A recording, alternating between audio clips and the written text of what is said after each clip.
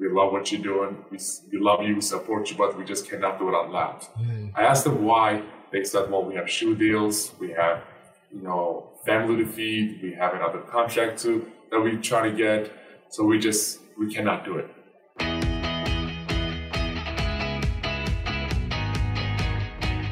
This is the Daily Signal podcast for Friday, April 22nd. I'm Virginia Allen. And I'm Doug Blair. That was basketball player and human rights activist Enes Kanter. While he gained initial attention for speaking out against the genocidal Chinese Communist Party, Freedom has actually been a human rights advocate for nearly a decade, speaking about human rights abuses around the globe. He joins the show to share his story of getting involved in human rights activism, as well as offer advice to those of us who want to make a difference in the world. But before we get to Doug's conversation with Enes Kanter, let's hit our top news stories of the day.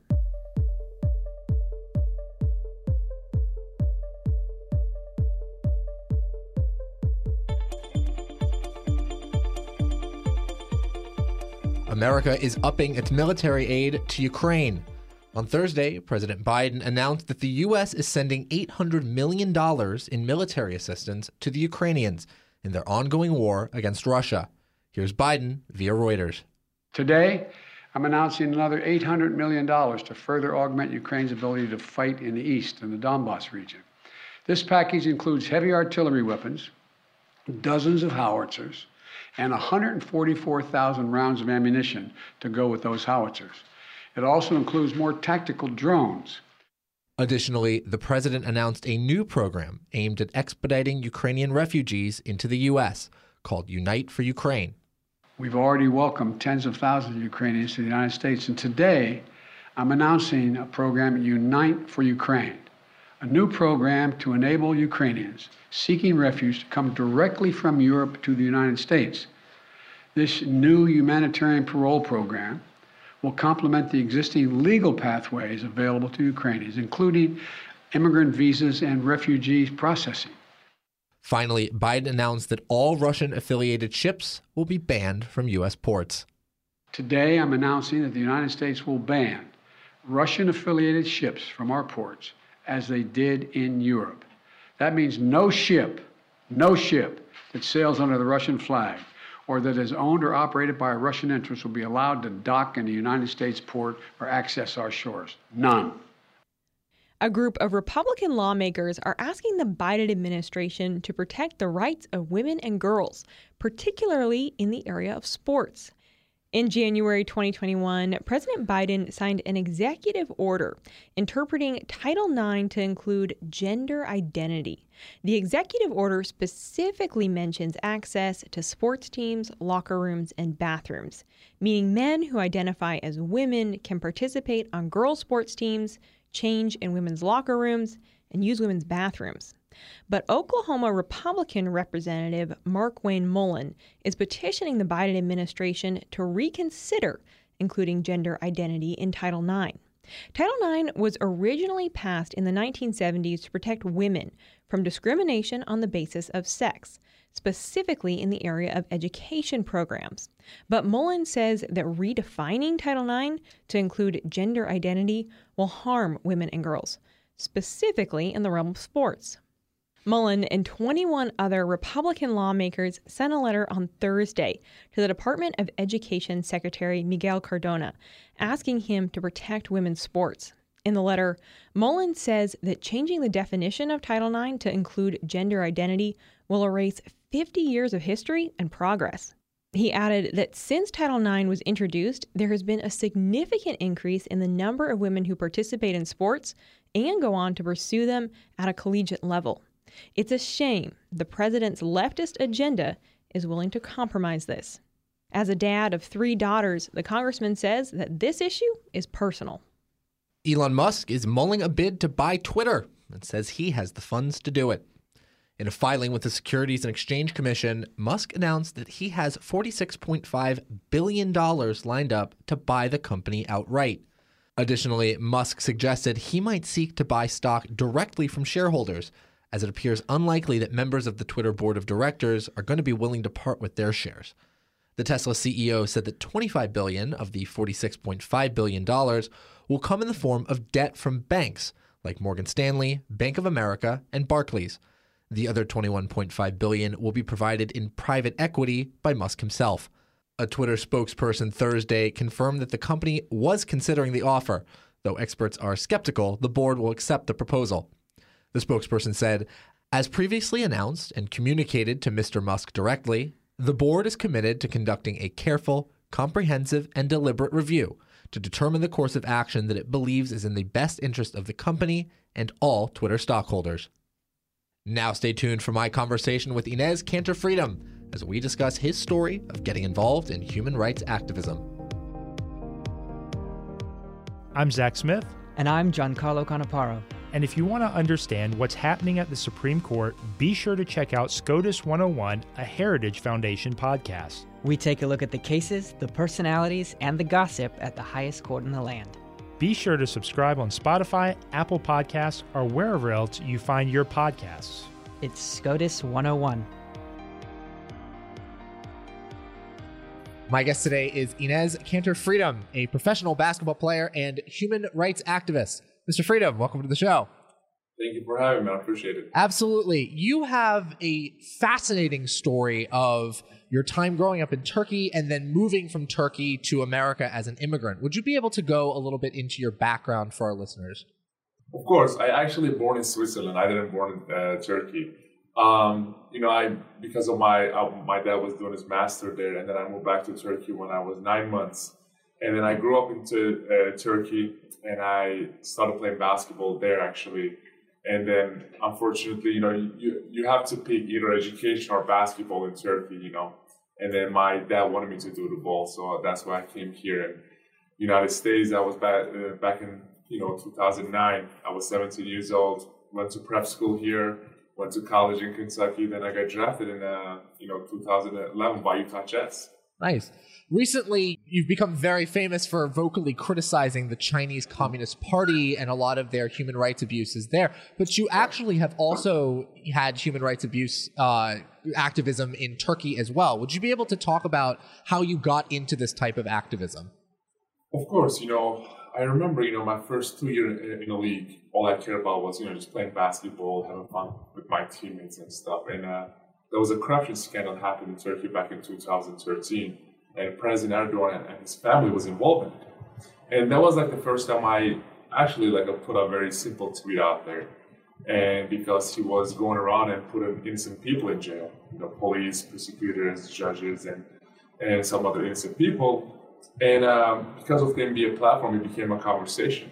And I was like, even one simple tweet can affect this much. From now on, I'm going to start, paying attention about what's going on in my country. So I started to study about, the relationship between America and Turkey and the Middle East and the things that are happening in Turkey.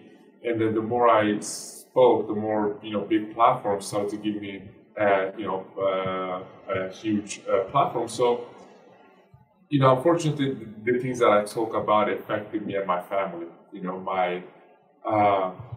My dad was a genetic professor. He got fired from his job. My sister went to medical school for 6 years. She still cannot find a job. And my little brother was playing basketball. He got kicked out in every team because of the same last name.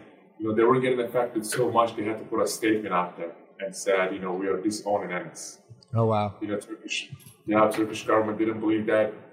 They sent police to my house in Turkey and they took every electronics away, phones, computers, laptops, because they wanted to see if I am still in contact with my family or not, which I wasn't. And they still took my dad in jail for a while. But, we put so much pressure from here in America to Turkey, they had to let him go. Then after that, they revoked my passport, put my name on Interpol list and stuff. And, this just past, probably 2 weeks ago, that was the first time that I left the United States. And went to Europe because I couldn't. My name was on Interpol list, and I didn't have any better passport. So, how is your family doing now? I mean, are they okay? They're still back in Turkey. The last time I saw my family was back in 2015. Unfortunately, they're not really allowed to come or go anywhere outside to Turkey because the Turkish government took their passport away. So they're not really allowed to travel anywhere. But other than that, it's just we've been trying to bring him over here for years and years. So, I mean, we're just waiting that I hope that will happen.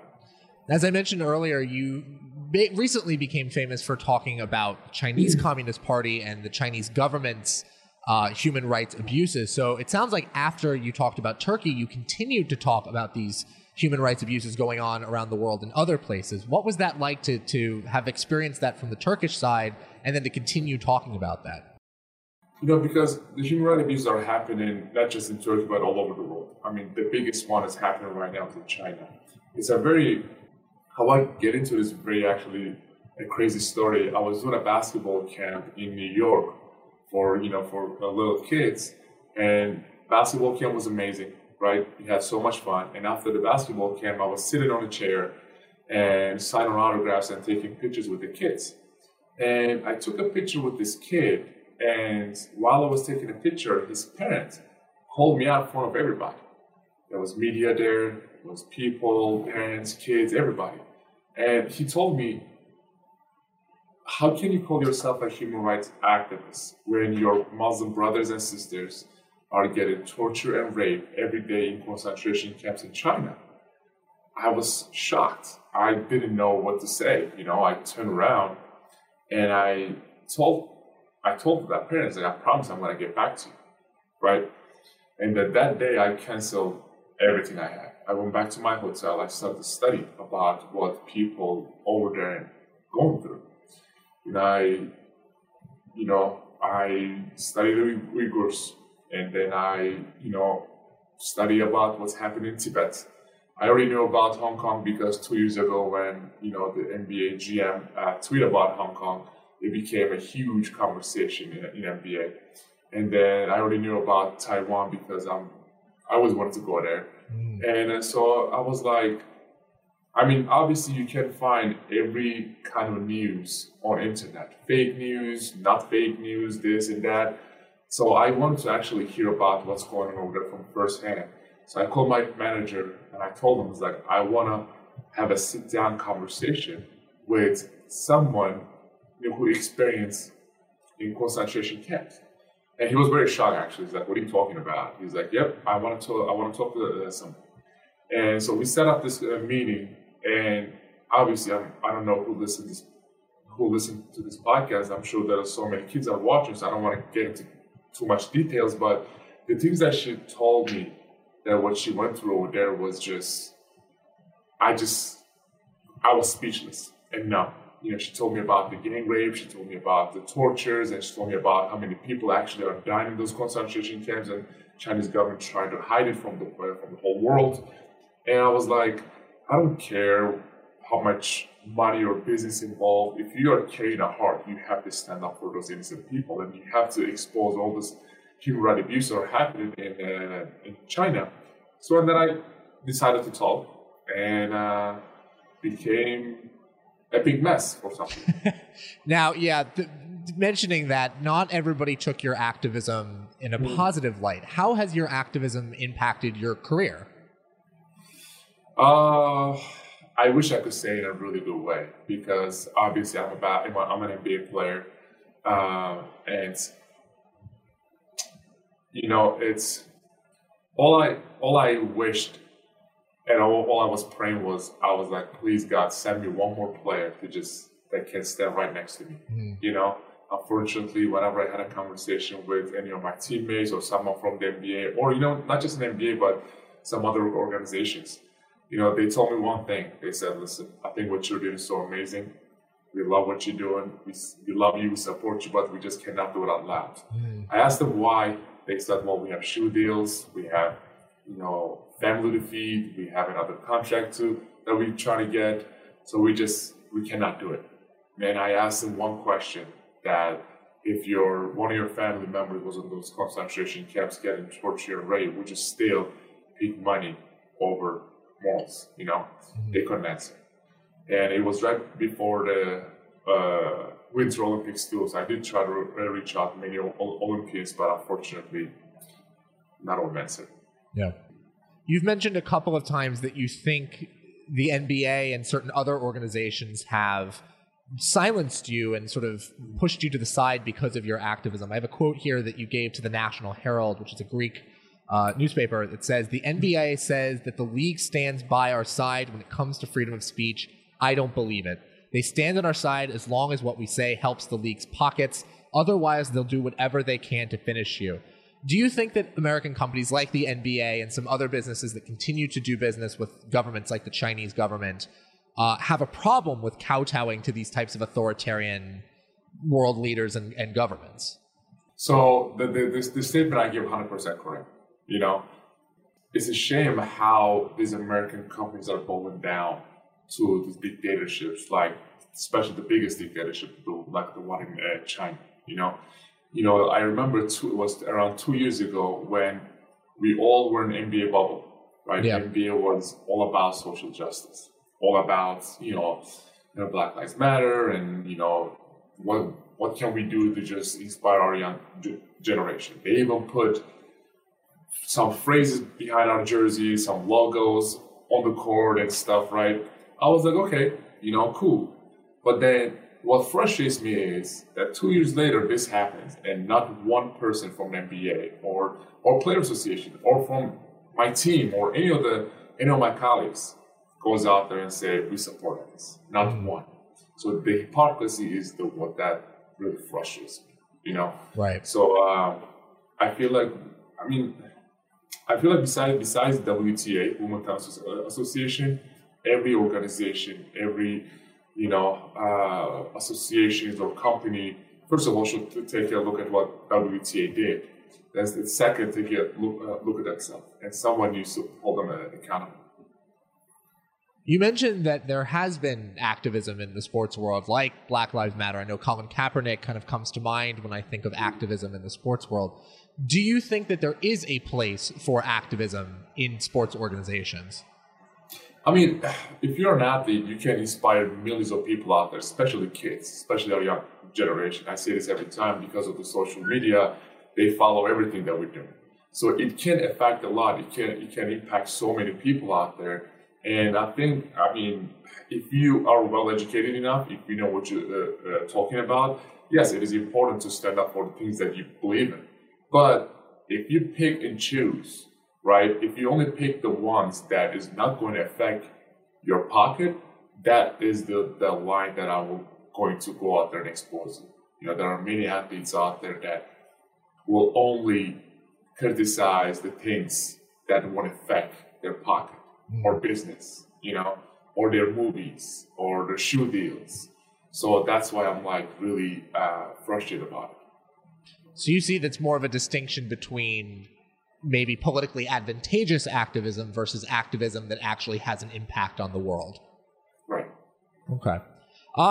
You legally changed your last name to Freedom. This was a big story that you had legally done this, that your name wasn't Freedom, and you decided to add that to your name. What motivated you to do that? I was actually just talking about it 10 minutes ago. It's a funny story. I tell this everywhere. I remember first time coming to America back in 2009. I was going to prep school, and one of my teammates actually criticized the president, and I was very afraid for him because I was I thought he was going to be thrown in jail the next day. Because where I'm coming from, if you are criticizing the government, if you are saying anything against the president, you are the enemy of the state. I give this example a lot because it's very crazy. My manager's wife's dad liked one of my posts on Twitter, and he was thrown in jail for 13 days. Wow. That is, I just couldn't believe it when he told me about it. But that teammate who criticized the president actually explained to me about what freedom is all about. Speech, religion, expression, and press. I really didn't understand it because I did not grow up having any of those. And the more I meet with people, the more I sit down and have a conversation with the true, real Americans, I was like, wow, we are very blessed to be in a country where there are rules and laws and checks and balances. There are tons of countries out there that you are, if you're a journalist, that you write against the government, or if you're a media outlet, or if you're a newspaper, that you write anything against, the regime, then the whole your media outlets will be shut down and the journalists will be in jails. And it'll be it could get very tough. Right. So I just want to, the reason I picked that name because I wanted everyone to know that how blessed they are. I think that's such a wonderful story, and it really does speak to, I think, a notion that's missing from America these days, which is pride and a belief that America is good. What do you think about the type of people who will go on air or TV or on the radio and say things like America is a bigoted country or it's a racist country? What are your thoughts about that?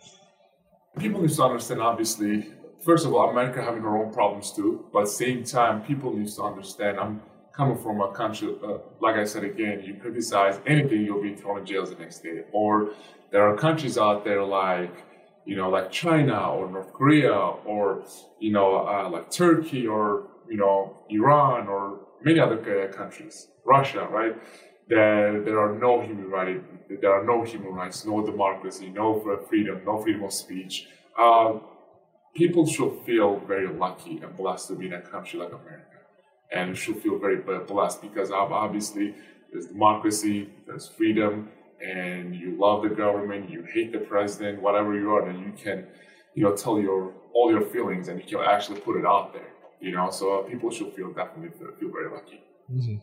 As we begin to wrap up here, I'm curious what your thoughts are. As somebody who has been doing this type of activism for such a long time now, what do you think the most effective way for people who maybe don't have a platform as big as yours, who aren't NBA athletes, how should they engage in activism? How's the most effective way for them to do that?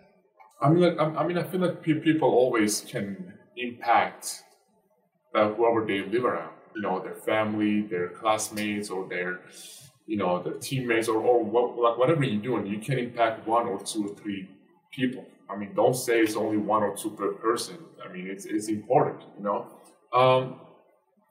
I will just say, don't give up on, inspiring anyone. One person is one person. You can't change his whole life. You might not change the whole world, but you might change his world, So just be courageous and just go out there and just speak your mind. Absolutely. That was Enes Kanter Freedom, a professional basketball player and human rights activist. Mr. Freedom, I very much appreciate your time. Thank you so much. And that'll do it for today's episode. Thanks so much for listening to the Daily Signal podcast. And be sure to subscribe to the Daily Signal podcast on Google Play, Apple Podcasts, Spotify, and iHeartRadio. And please take a moment to leave us a review and a 5-star rating on Apple Podcasts. And as always, please be encouraging your friends, your family to take a listen and subscribe. Thanks again for listening, and we'll be back with you all on Monday. The Daily Signal podcast is brought to you by more than 500,000 members of the Heritage Foundation. The executive producers are Rob Bluey and Kate Trinko. Producers are Virginia Allen and Doug Blair. Sound designed by Lauren Evans, Mark Guiney, and John Pop. For more information, please visit dailysignal.com.